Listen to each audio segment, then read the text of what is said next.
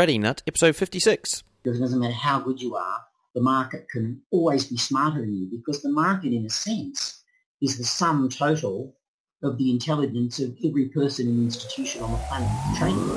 The market's going to do something. Your job is not to fight it. The market never, ever runs away. It's always there. That personal diary of trading will make you a much better trader than... I could be right about the direction, but wrong about the trade. Don't focus on the monetary side. Trying to make too much money on a trade is what I have seen killed every trader. Your losses offer you some of the greatest insight you can find into your mistakes. Relax, learn the process. Candlestick pattern trading is a freaking trap. Don't be in a rush to become a millionaire. Let the market tell you what the market wants to tell you. This podcast is not financial, trading, or investing advice of any kind. What's up, traders? Welcome to another installment of the Trading Nut podcast. I'm your host, Cam Hawkins, and today we've got Tim Walker on the show, here to talk to us about W.D. Gann and how he applies his methodology to the charts. We did a little video after the show as well, and I saw probably the most interesting indicator I've seen on a chart in a long time. So guys, if you want to check that out afterwards, head over there to tradingnut.com and you'll be able to see that video in the show notes. Now, what else can I tell you? Look, we've got 3 new robots up in the Robot Traders Club. So if you haven't joined that, then now's the time to join. We've got 3 new ones up there, very different. One is a no-loss robot. One is Fibonacci-based. And the last one is based off the, if you look back in the show, the no-nonsense Forex style of trading. So, guys, 3 robots there. It's 14-day trial as well, so you can get in there pretty quick and have a buzz. Now, talk about the 14 days. I've been doing the 14-day Ninja Trading Challenge, and this is my last couple of days. I've got to say, from a mindset point of view, if you want to change your mindset around money, then this stuff is really, really good. So there will be a link there on episode, I think it's a couple of episodes back, maybe episode 53, to go and sign up for it. I think you can still join that thing as well. So you can get 14 days of money mindset training. Part of that, which I suppose what that reminds me of, is a video I watched last night, which was off the back of a book, and it didn't even talk about the book that I'd heard on an Audible book just in the last few weeks, and the book was a bit confusing, but the video I saw will also help with not just your money, the money side of things, and if you've got a poor relationship with money, but it'll also help with life in general. And if you're trying to overcome obstacles and this sort of thing, the video helped me get past the blocks that the book sort of put up because it was so technical and based around science. It's all around atoms and a new finding that scientists have made around atoms and how they react to things, and the fact that we're all made up of atoms and how that can help us influence what may happen in the future in our lives. Really sort of, woo-woo stuff, but check it out, guys. It's quite interesting as well. All right, folks, I think that's enough from me today. Yeah, so do go and check out the video after the show. Do go and check out the Robot Traders Club. Give it a go. We've got 3 new robots in there. And check out the video, and I'll put a link to that video in the show notes as well with Tim's show. So without further ado, let's get on with the interview and hear from Tim. All right, folks, we've got Tim Walker here from timwalker.net.au. Tim's a futures trader from Australia, but now resides in Thailand. So, Tim, welcome to the show. Thanks, Cam. Lovely to be here. Yeah, look, it's great to have you on. Now, I do want to, before we get into like the nitty-gritty around what you do, trading the Gann, W.D. Gann style of trade, I want to first hear your story and your backstory, how you got into trading, and I'll dive a little deeper on some points there. So, do you want to start off with how you first got into this gig? Sure. Well, it was rather funny, really. I was at a dinner back in 2003 and met a lady there who worked for a company that taught Gann trading. And I thought, what's Gann trading? I knew very little about the stock market at the time, but when she started talking a little bit about Gann and who he was, I thought, this sounds really interesting. So I followed it up and started getting some information, and the more I dived into it, the more fascinating it seemed, and then that led me into a career change about 3 or 4 years after that, where I first started trading and then started full-time trading. There must have been an odd conversation at dinner. So how did you go from like sitting next to this woman to talking about trading and then GAN as a style of trading? Well, as I say, it was funny because it started off with one of those common questions that you ask people when you meet for the first time, which is, what do you do? And she started telling me about her work, and she mentioned this name GAN, and I said, what's GAN? And she said, it's a way of trading the stock market. And I thought, well, I always found the stock market interesting, but I'd never studied it. I'd never traded.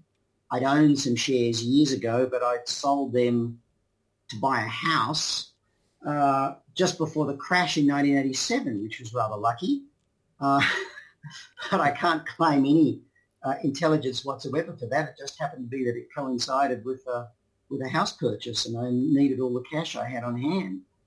And after that, I'd sort of gone off and done other things and never really been into it.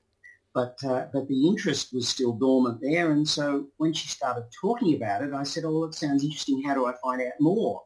And she said, oh, well, our company does some presentations. And so I went along to one of their presentations, and that sounded interesting. And a bit further down along the track, I bought a course, and I studied the course and found it really interesting and started trading. And then from that, I sort of got back into GAN's original materials, because one of the unusual things about GAN is that he was a trader first and an educator second, but amongst big traders in history, he was one of the few that actually wrote a lot.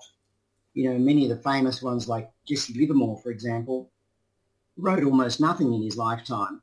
And so people are left speculating about what he did, whereas GAN wrote books throughout his life, wrote books and courses, and actually taught courses himself. So there's a wealth of material.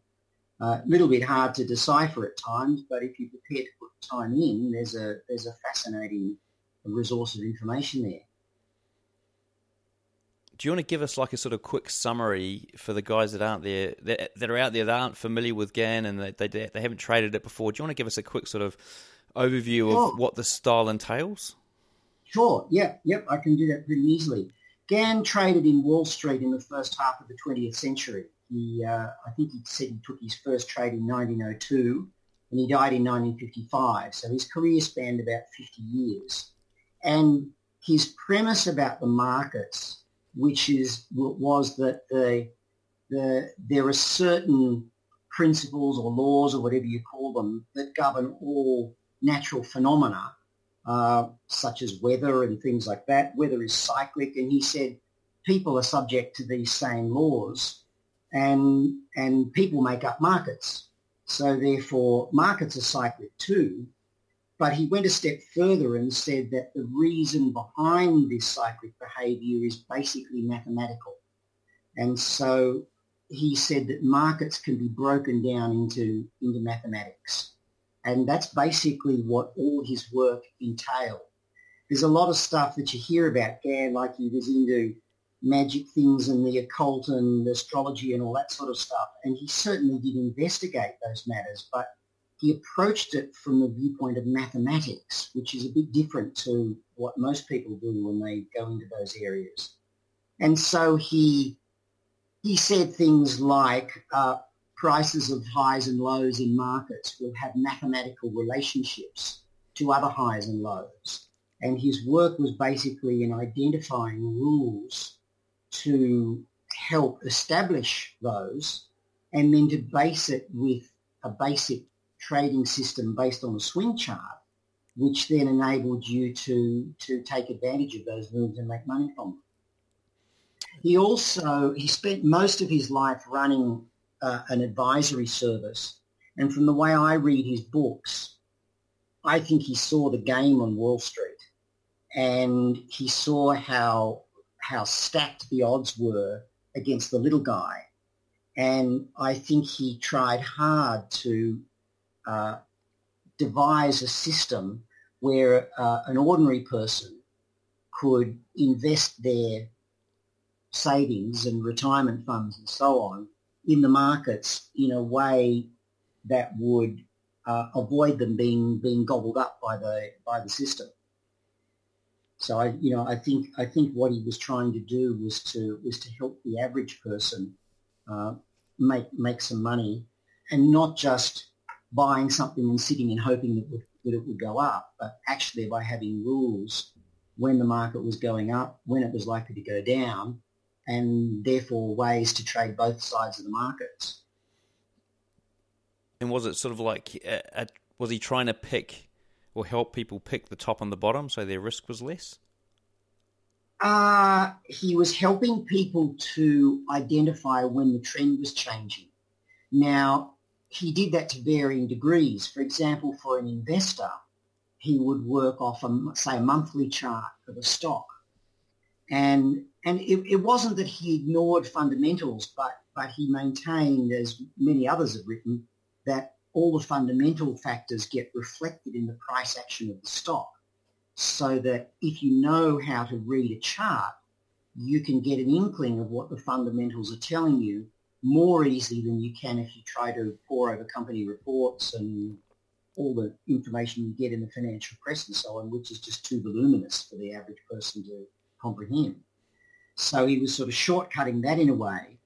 But if you were investing in a stock, you might be looking at a monthly chart, and so you might get a signal that the trend was changing maybe a few months after it topped. And so that would get you out with 90% of your profit intact, and then a chance to make money again on the short side as the price was falling. But then in his more detailed courses, he taught methods to get out much closer to turns.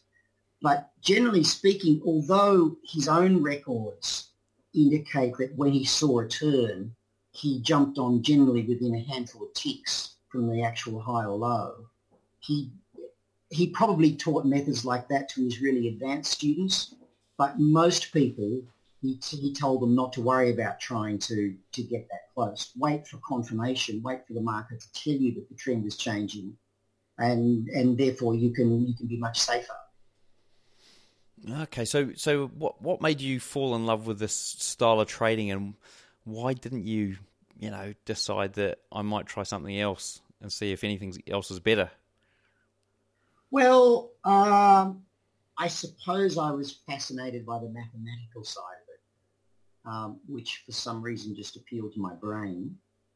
I have looked at some other things. For example, I've studied things like Elliott wave and a few other things like that. I've done some study of Wyckoff's work on volume. I suppose once I got into it, I found enough there to keep me occupied, and I could see the value in it enough that I didn't really feel I needed to go off and do too much else. It's a way when you get something that works, stick with it, rather than trying to turn a simple plan that works into a complicated one that doesn't. Mind you, I'm good at that too. So you did try a few other things and came back to this. And look, I mean, I've heard, and I must have, it's probably years ago, somebody's going, oh, well, now and again you get somebody saying, oh, GAN doesn't work, this doesn't work, this doesn't work. Very polarizing. But can you sort of elaborate on why somebody might think that if they were coming to this new? Yes, I have a few theories on that. One is I think that too many people don't actually go back and study what GAN wrote himself. So most of what you hear about GAN comes from what other people have said, when those other people themselves might only have taken a cursory look at his work. His work is sometimes difficult to get into because of the absence of charts. Charts were fairly hard to produce back in the 1930s, although there are some in his books, but a lot of his lessons don't have charts with them. And so I've actually gone back for myself and recovered out of old newspapers a lot of the data so I can put the charts together, because it's the only way to understand a lot of what he's saying. But also, people are fascinated by the word forecasting, whether it's forecasting the weather, forecasting the horse races, forecasting the stock market. having their palms read, their charts read, the tea leaves read, the runes read. It's just one of those things that captures people's imagination. And this thing that's almost a myth has grown up that Gann would forecast everything that happened in the markets before it happened, and that he was some sort of super guru who knew everything and used magic or something. And it's just not true. And unfortunately, when people see that it's not true, having heard it, they say, oh, well, the whole thing's rubbish. Whereas my understanding of Gann, and I don't claim to be the expert, but my understanding is that he used a lot of simple logical things that many people would benefit from. Simple things such as price moves in markets are a bit like, he didn't give it this way, this is my analogy, but like the waves at the beach. When you go to the beach on a certain day when the tide's at a certain level, the waves are all of relatively similar heights. Some are smaller, some are bigger, but, it's either a day with a big swell or a small one, and you get waves accordingly. And so in markets, you will see a wave, in this case being a price move up or down, and markets have a tendency to make moves of similar price range. And when you see a range that the market's done 3 times before, and you see that it's done a very similar range this time, one, it's a good reason not to buy it at this point in time. Another, it's a good reason to take profits on any positions that you hold. And 3, it's an opportunity, if you like trading short, to look for a signal that the market might go the other way. So it was simple things like this that a lot of people don't hear about. I've heard stories of people arguing that Gann didn't use swing charts, and yet his basic trading system, which he taught in at least half a dozen different lessons, is swing-based. And I think it's this fact that people go off and they want to understand the esoteric, and they want to say that, Gann applied ancient mathematics or astrology or something like this to the markets. I'm perfectly aware that he studied those things, and there are writings of his where he talks about some astrological things with the markets. But there's also an interview in which he says the problem with astrology is that most astrologers are not mathematicians, and therefore astrology doesn't work for them. So in his own words, it was clear that he was using that as a component in his view of the market as being mathematically based. And I think too few people hear that message, and therefore they throw the baby out with the bathwater and just think that the whole thing is rubbish, whereas a more balanced presentation of the mathematical aspects of his work, I think, would help a lot of people. Righty-ho. Okay. And, so back in the day when you were getting to the point where you were starting to find consistency and profitability with what you were doing, how did that play out? What was your approach? Well, when I started studying, I was working full-time. I didn't have much time to study. I used to do it either in the morning before I went to work or in the night when I came home, and I worked fairly long hours back in those days. And I was excited about it. And later on, the opportunity came to move on from the job I was doing at the time. And I had a bit of money saved up, and so I thought, well, I'll use this opportunity to get in and do some serious study. And so I spent probably the best part of 12 months after that really trying to pull everything apart and understand it. And after that, I was able to bring it all together and make something out of it. And so when you sort of get into the real detail around it, and you were, you're placing these trades week on, week off. Was there a turning point, a turning week where things started to look better? There was a funny trade which really was pure luck. I can't claim any credit for it whatsoever.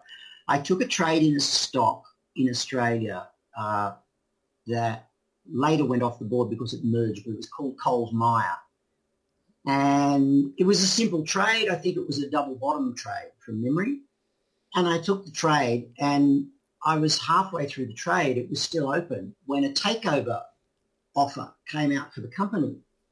And as often happens when a takeover comes over and it's not expected like that, the stock price jumped. I think I bought the stock at $9 something. It traded up to about $10, and then it jumped instantly to $13 a share. So I'm walking down the street not thinking about anything to do with the markets. And the broker rings me and says, there's just been a takeover bid on Coles Myer. Your share's now trading at $13. What do you want to do? And I thought, what the hell do I do? I had no idea. So I said, close it out, take the profit. And I did. I took my profit and ran.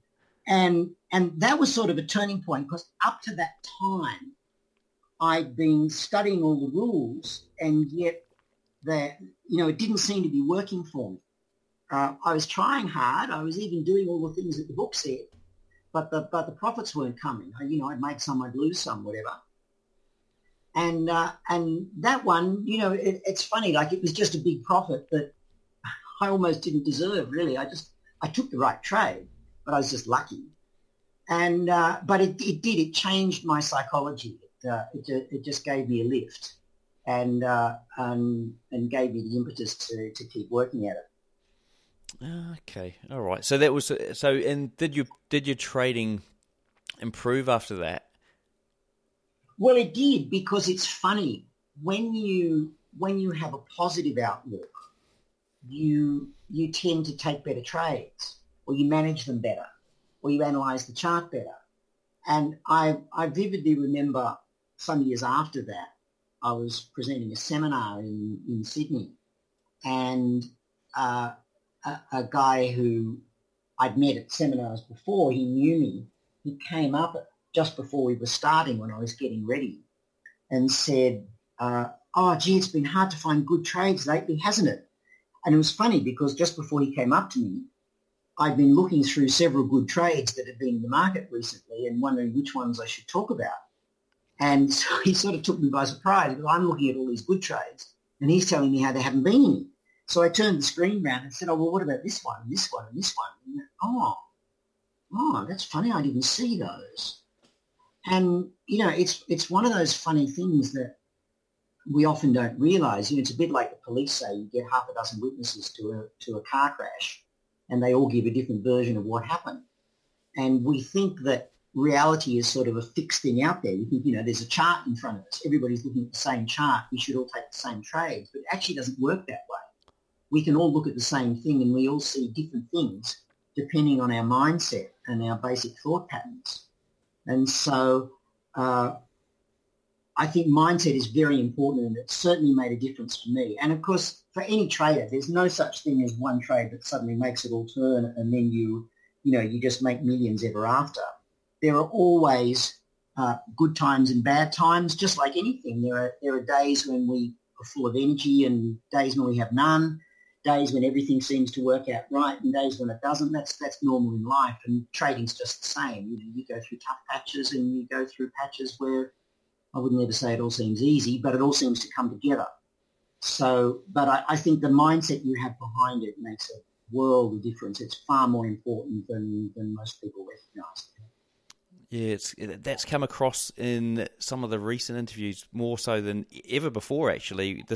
The way that you actually see the chart see the market and see trading from I suppose, an outcome point of view.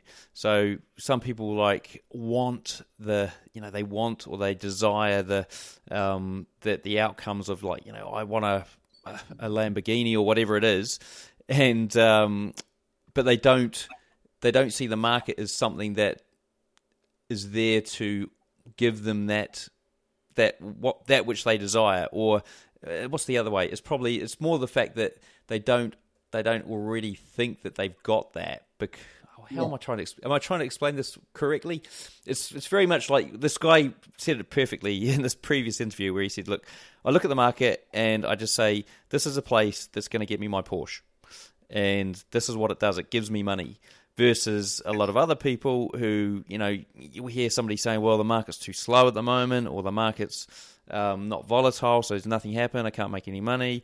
All these sort of reasons as to why nothing's going right for them. But if you just flip it around and go, in actual fact, this is the thing that just generates cash for me. It's like an ATM or something like that. All of a sudden, you've got a different perspective, and there's a higher chance of you having success, which it sounds like happened to you when you had that big winner, and it just flipped that around. Is that right? It's true, yeah, and you hear that a lot. You hear people say, the big traders are running my stops, or things like that, as though somebody has nothing better to do than to look at the positions of a small trader and run their stops and so on. It's like the market, the way I like to think of it is that the market is neutral. The market's willing for you to make $1 million or lose $1 million, depending on whether you learn the rules that govern market movements or not. If you understand how the market moves, then you can do the same thing. And, it's a bit like the same as if you understand that winter's coming, to go out and buy warm clothes. You don't go and put on your beach gear and go to the beach when it's -2, simply because you understand the way the seasons work. And the market's actually not that dissimilar. There are certain periods of the year when markets habitually rise and when they habitually fall. And some of those are encompassed in popular sayings like Christmas rally or sell in May and go away or things like that. But seasonal moves like that occur at different parts of the year all year round in all markets. And if you study a market long enough to notice what those seasonal moves are, then you've got a bit of an edge. And it's like anything else. You don't need to master something, but you just need to have a bit of an edge that enables you to stay ahead of the crowd. And it takes work to do, but most of the work really is on yourself. I think many traders have a reasonable trading plan. They have a way to make money, but their own mind sabotages them. Yeah, I think I tend to agree. Now, you mentioned before the show that you trade the futures markets in the US and the Aussie indices. Is that right? Well, I have traded a number of the US commodity futures over the years. Nowadays, I just trade the Australian SPI 200 futures, which is the futures contract based on the ASX 200 index. Because I found that limiting my attention and focus to one market enables me to see a lot more of what goes on in it. Many people don't like that. Many people don't like the fact that every market has times when it does nothing, and so there's not much money to be made in it, and they feel they've got to run off and have half a dozen markets. But I always liken it to focusing the sun's rays through a magnifying glass. If you focus it to a point like that, you can set a leaf on fire, whereas otherwise you've just got the warm rays of the sun, but they're not focused. And attention is like that. If you can focus it on a point, such as one market, then you understand a lot more. Like I've seen a lot of things like what the SPI typically does on the open, or what it does around the close, or what it does in the open of the evening session, or the times of day when moves tend to happen, or when turns tend to happen, or how it reacts to the European market or the US market. Now, most of that wouldn't apply to, say, US market, or it would have similar things, but they would happen at different times. And I've been able to see certain patterns that appear on the chart, which tell me not necessarily that I know what's going to happen next, but I have a very good guess about what's going to happen next. And so I can therefore place my orders accordingly, which if I was scattered across a number of markets, then I would lose that penetrating view of one of them. And I find if you concentrate on one like that, you can get a system that generates regular profits. And once you've got regular profits, it's just a question of letting the account size build up to a point where you can trade a position which generates the sort of money that you desire to live the life you want to live. I see trading as a means to an end, not an end in itself. I would hate to think at the end of my life that I'd done nothing except trade. But trading gives me the means to do the things that are important to me that would hopefully make the world a bit of a better place for people to live in, because I can now make money in a shorter period of time without having to have a full-time job. Cool. And thinking a bit more about what you're actually doing on a chart and in this one market, what time frames are you looking at? I work mostly off the daily chart, Cam. I always think it's funny. Everybody wants to be an intraday trader because they think they get more trades. We certainly get more trades, but I actually think intraday trading is harder. I'm lazy, and I like something that's not too taxing on my brain. And a daily chart, I get time to analyse it, and I will watch what the market does intraday because it sometimes helps me understand the daily chart. But you get less volatility on the daily chart, and you can get intraday moves if you're trading, say, an hourly chart or a 15-minute chart or something that might stop you out of a trade that is perfectly safe on the daily chart.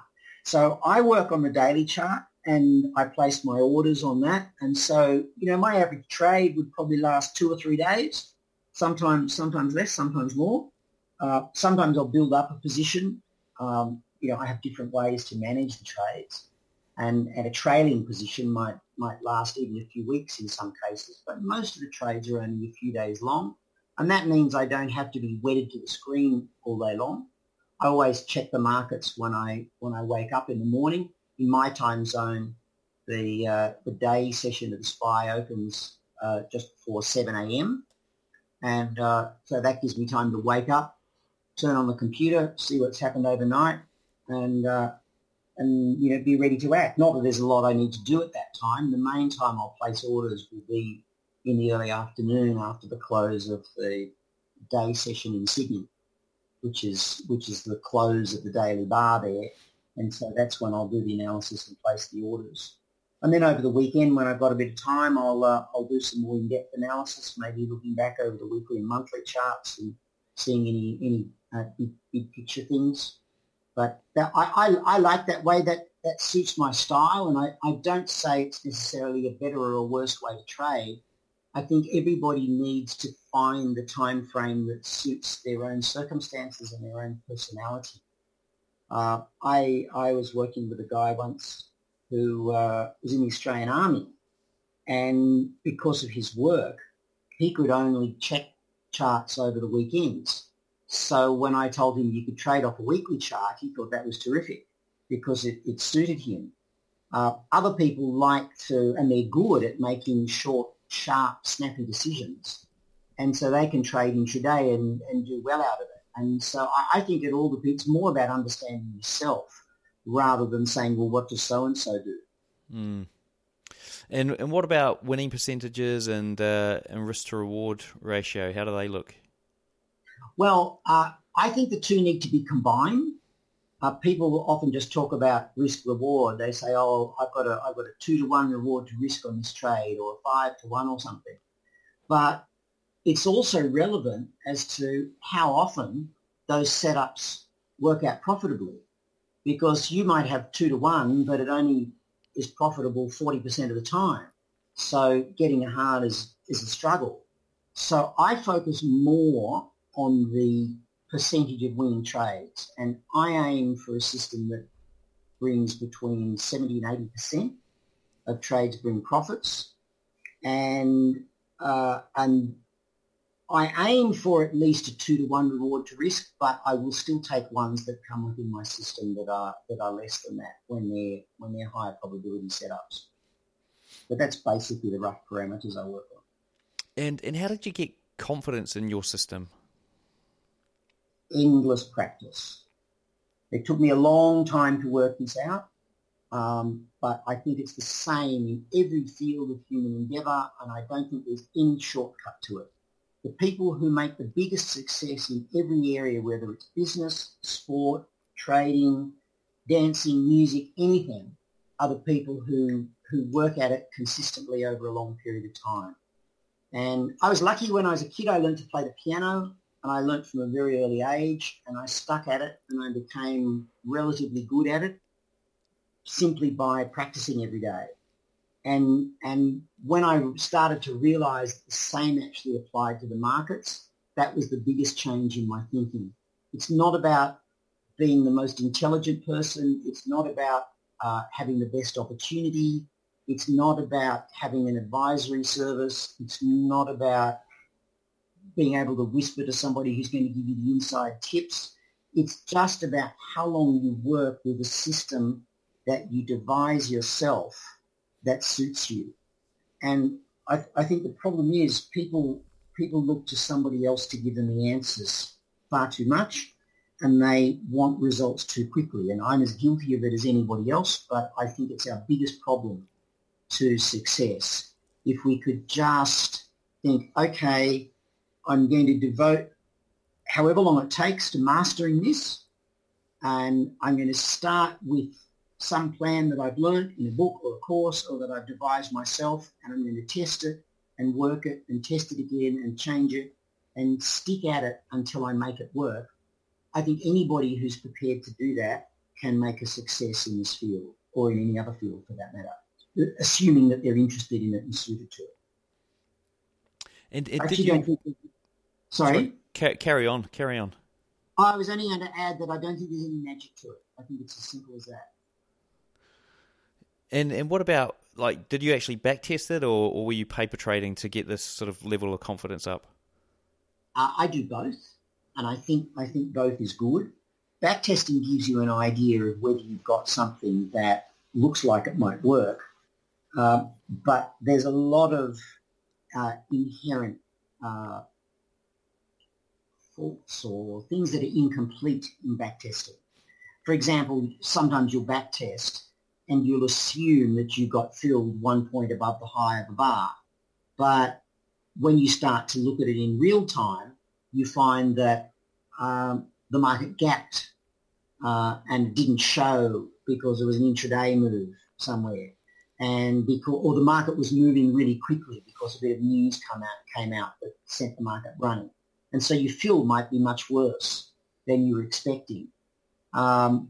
Or an inside day that sort of opens high and closes low might look like on backtesting that it was a profitable trade, but in real time you find that the market actually oscillated 4 times and would have flicked you in the trade, stopped you out, and then gone on and made money. And I've seen moves like that from time to time. So there are things that you miss when you backtest. But of course the 2 most important things you miss when you backtest are, one, the time element, because you can just click a bar every time you reach for your mouse on your keyboard, whereas in real time, say if I'm trading a daily chart, I've got to wait 24 hours for a new bar to appear, or maybe 72 hours if it's a weekend. And the other factor is psychology. There's no psychology in backtesting, because you think, yes, I'd take that trade. Yes, I'd take that trade. Yes, I'd watch that trade come back 75% of the way towards my stop or within 2 ticks of my stop, and it wouldn't worry me at all. But in real time, it does. And so all that emotion comes up when you start trading for real. And the only way that you're ever going to overcome that, of course, is by trading for real. But backtesting gets you started. Then I like to go on and I like to paper trade or trade in real time to look, okay, well, I think my system works like this. How does it seem to work?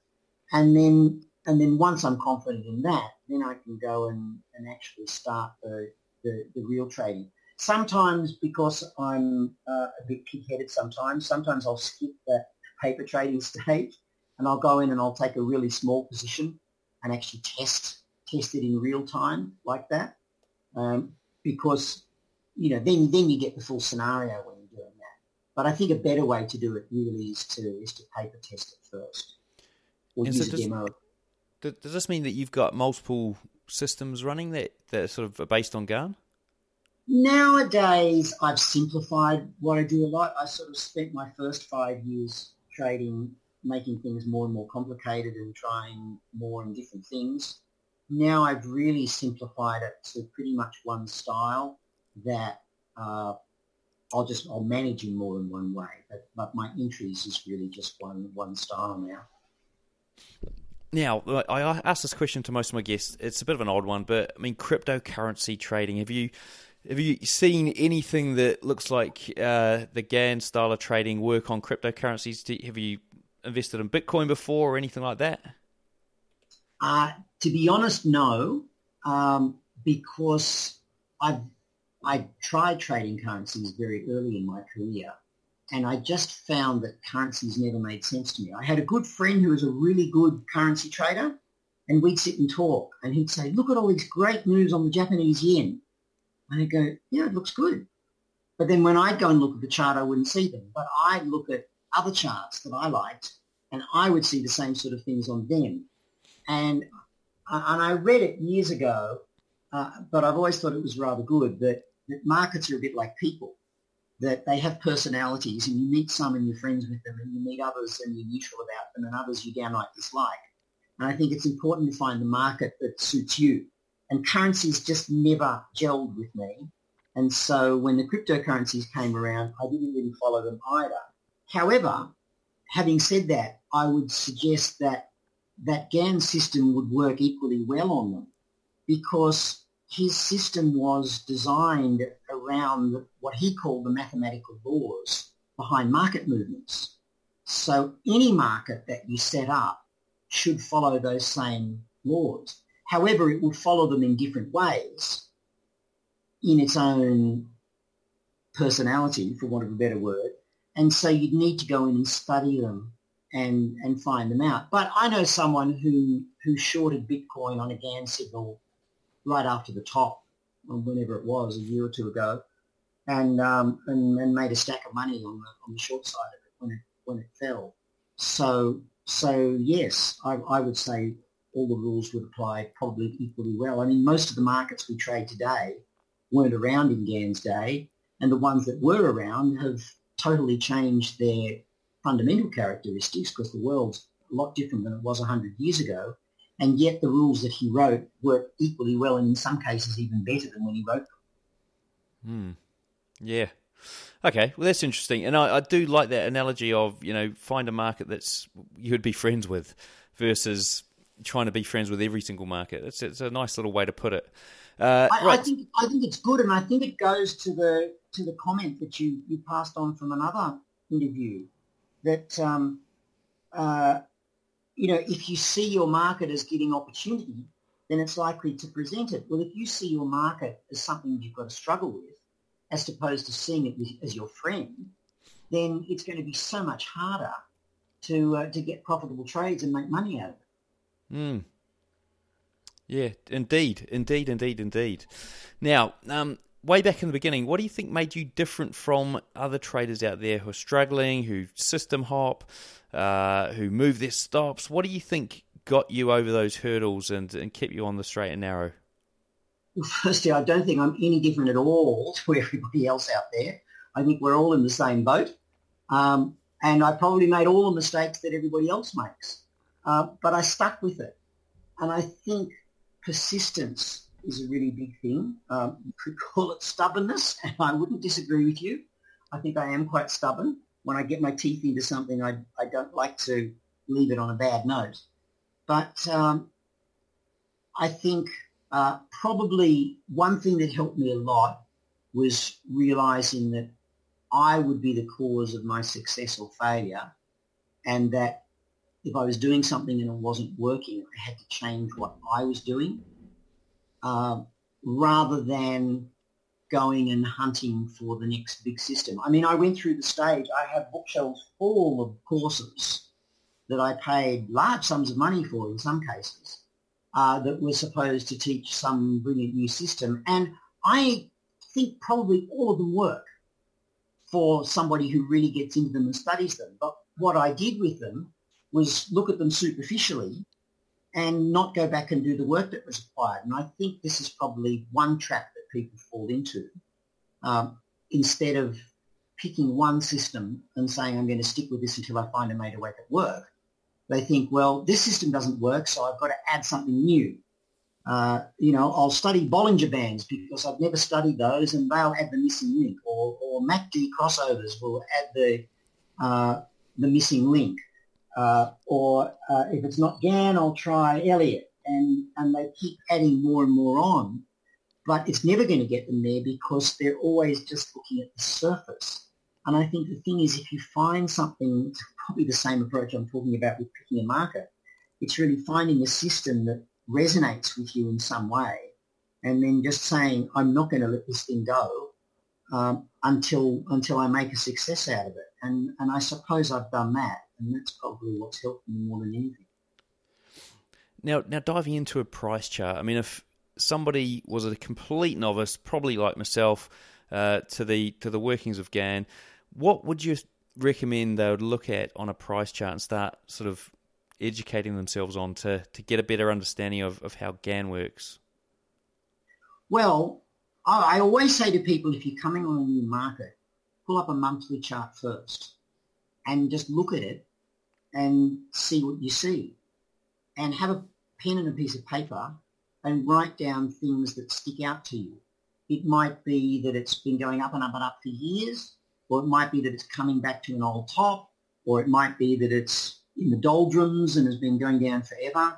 But just start noticing things, because one of the lost secrets of Gann, if I can call it that, is I think he was an expert form reader. He could look at a chart and he could see what the chart was telling him. And I liken reading a price chart to reading a language like English or any other language. And, I've had the experience living in Thailand over the last few years of learning a new language which uses a writing script totally different from English. It has nothing in common with it whatsoever. And so therefore my brain can't use any of the pattern recognition that it uses with English. And I see how long it's still taking me to acquire the same level of proficiency in reading Thai that I have in reading English. I can read it, but I can't read it with the same skill that I can read English in the same ease.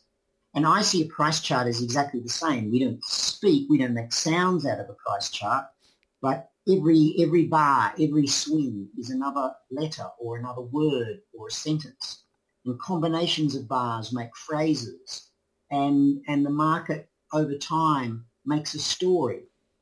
We've been in a bull market in the equity market since 2009. Well, that's like a whole chapter of a book or a whole section of a book. But the bear market of 2008 was a different chapter. It was a different story. Maybe it was a different short story. And I don't claim to be able to read all of that, but I practice it. And I think Gann was an expert at it. And I think that really should be the starting point of anything. Gann gave an interview early in his career, and the person who was interviewed about him said that, quite aside from his scientific approach to the markets, he could beat the market just based on his form reading skills.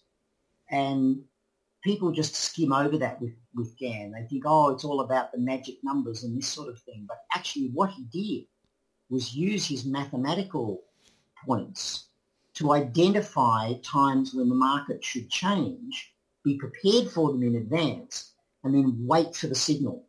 Wait for the market to make a screaming run into the top, which indicated that the buying was about to come to an end.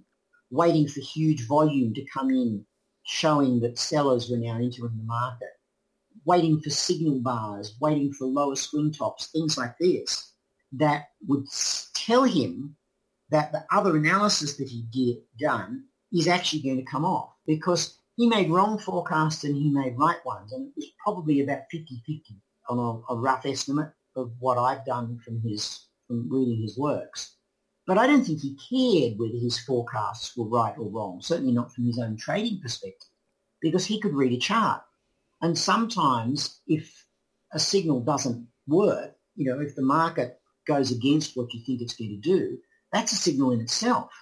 Because if all your indicators tell you that the market's going up and instead it breaks support and goes down, then that's probably saying that there's a good down move coming. And there are very few examples where Gann wrote about his actual trades, but there is one from very late in his career which I've studied in a fair bit of depth, on a market that doesn't exist anymore, eggs futures. You used to be able to trade in eggs futures in those days. And he wrote about 3 pages of reasons why the market was going to have a top for a reaction. And it went down for 2 days and then went up and took out the top. But I followed through his description of it after that and see that despite the fact that his analysis was wrong, he made money out of it. And that was entirely from his skill in reading the market. You know, there are comments in there where he said, well, I covered shorts and went long again because the market didn't go down for the 3rd day. So it came down, it hit support, it couldn't break the support, instead it went up. So he turned around and went back with the trend of the market. And there's umpteen examples where he talks about doing things like that you simply cannot learn from a book. You can only do it by repeated study and repeated experiment and getting it right and wrong and analysing what you did. And, you know, I don't claim to be a master of the markets. In another 10 years, I probably still won't. Gann himself said that after trading for 50 years, he said no one can learn everything that there is about forecasting and trading the market. It's just too big. It's a lifelong study. And I think that's what makes it fascinating, because there's always something new. There's always something more you can understand. I think Livermore characterised it in a similar way. He said the market's like it's a battle of wits that you enter every day. And it never ends, because it doesn't matter how good you are, the market can always be smarter than you, because the market, in a sense, is the sum total of the intelligence of every person and institution on the planet trading it. And as most markets are international nowadays, it can be worldwide. So no one person can have more knowledge than that. All we can try to do is to understand what drives the market, what makes it go up and down, and try to read the signals so that we can see what the smart people are doing and do the same as them. There's a guy who was a contemporary of Gann's back in the 30s who was called, his name was Frank Tubbs, and he wrote a course, and he said our job as traders is to learn what he called them the manipulators, what the market manipulators are doing. He said we have to learn what they're doing and do the same. And I think that's a good way of doing it. We don't try to outsmart anyone. We just be humble enough to realise that there are people smarter than us, and certainly people that have a hell of a lot more money to throw around than we do, and find out what they're doing and do the same. You know, just say, you know, can I come too, please? Indeed. Look, I'm going to dive into the quickfire round here to wrap up the show. So this is a few questions that are going to help the guys sort of wrap everything up and pack it up and understand how it is that you got to become an expert at Gann and trade the market successfully. So first question is, how long did it take you to go from trading newbie to consistently profitable? About 2 years. What's your mental approach to trading, and do you have any special techniques you can share with us?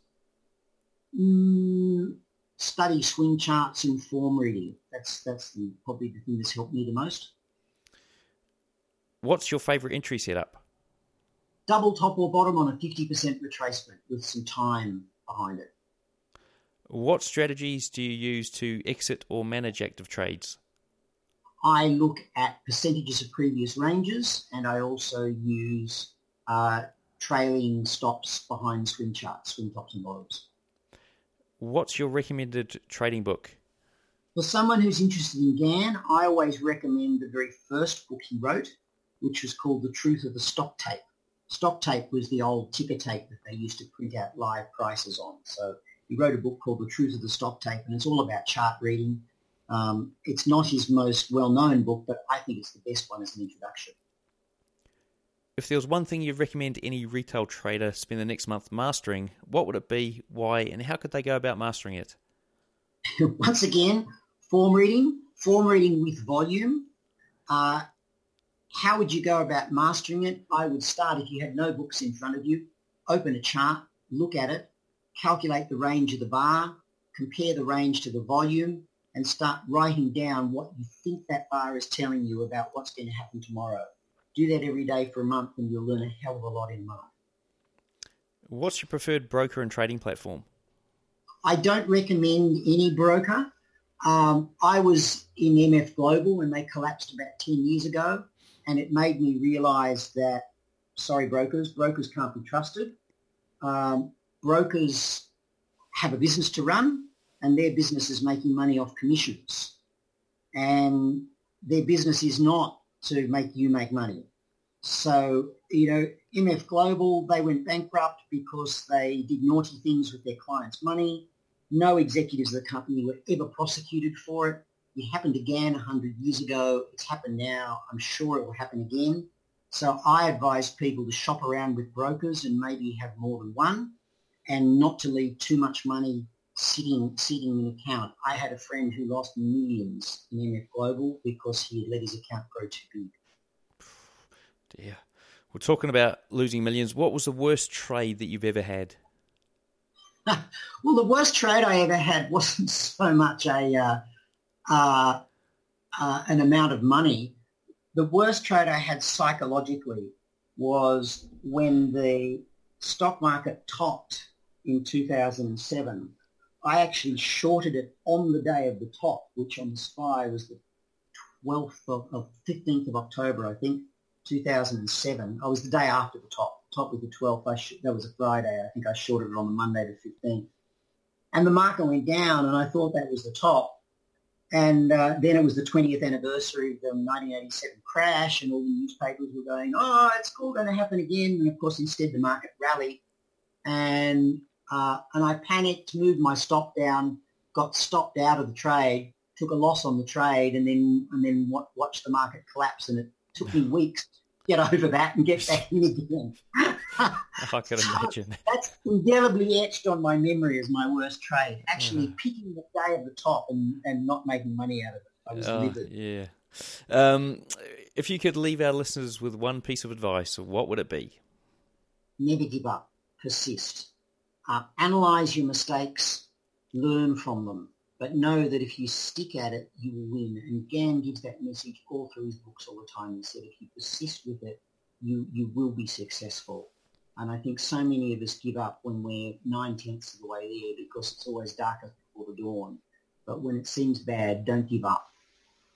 Okay, brilliant. Look, Tim, we've got one more question. So the last question of the show is, we'd like you to give us the bones of a trading strategy: entry setup, stop loss, take profit targets, market time frame.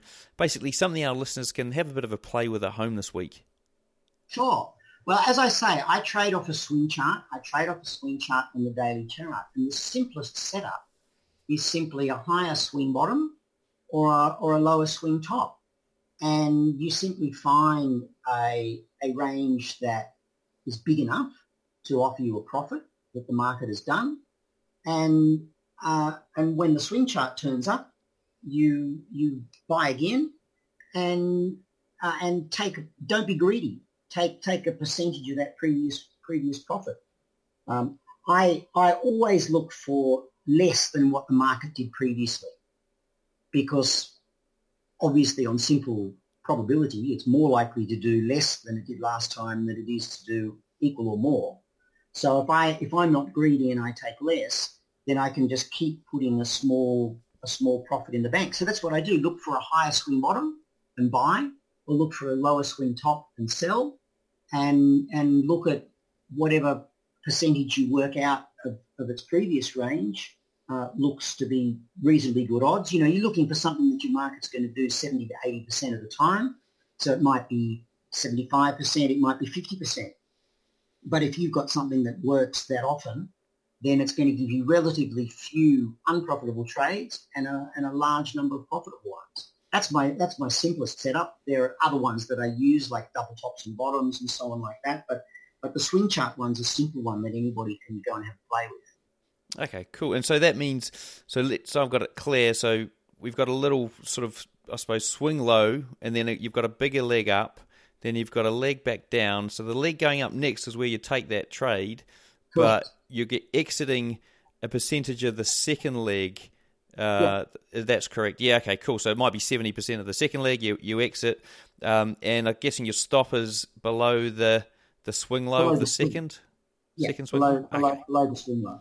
Okay, hopefully you guys can work that out. You can experiment with ways to reduce that risk, such as you could move the stop up under the low of each daily bar, You could have a point where you move it to break even so you can't lose money on the trade.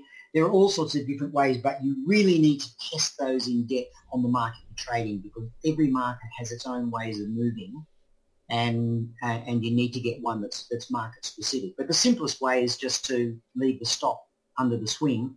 But if you can reduce the risk like that, then even though you might have, say, 1 in 5 or 1 in 4 trades that loses money, it might not lose the amount that you're risking on. It might lose half that or a quarter of that. Oh, okay. Yeah. Gotcha. Hopefully you guys have worked that out. Now, before we wrap up, what's the best way for the traders to get hold of you? Well, my website is www.timwalker.net.au. You can contact me through that. There's a contact link there if someone wants to send me an email. I do write a market newsletter each week, which people are welcome to try out if they're interested. But that's the easiest way. Go to the website and have a look, and send me an email through that. Brilliant. Well, look, a big thank you to Tim for sharing with us today. Everything we've discussed here, along with all the links, are in the show notes. To find them, simply search for Tim, maybe search for Tim Walker in the search box on tradingnut.com. Until next time, I wish all my listeners trading happiness and success. Righty-ho, folks. Hope you enjoyed that interview with Tim Walker. Now, do remember that we did a video after that. Immediately after it, we shot a video, and that video, you're going to see the funny indicator that he's got on his chart, which he talks us through. He shows us how he does an entry and exit. It's fantastic stuff. Head over there. There should be a link in the show notes here, so go and check that out. Now, whilst you're there, check out the Robot Traders Club. As I said, 3 new robots in the club. So you sign up now, you get 13 robots 14 I think, straight out of the gates. Really getting some momentum there, guys, so go and check that out.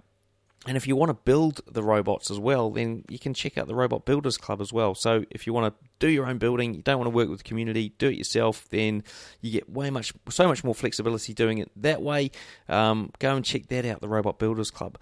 What else? Oh, yeah, and there's a link to that extra video that I mentioned at the start of the show, which will hopefully help improve your life. All right, guys, I'll see you on the next episode of the Trading Nut Podcast.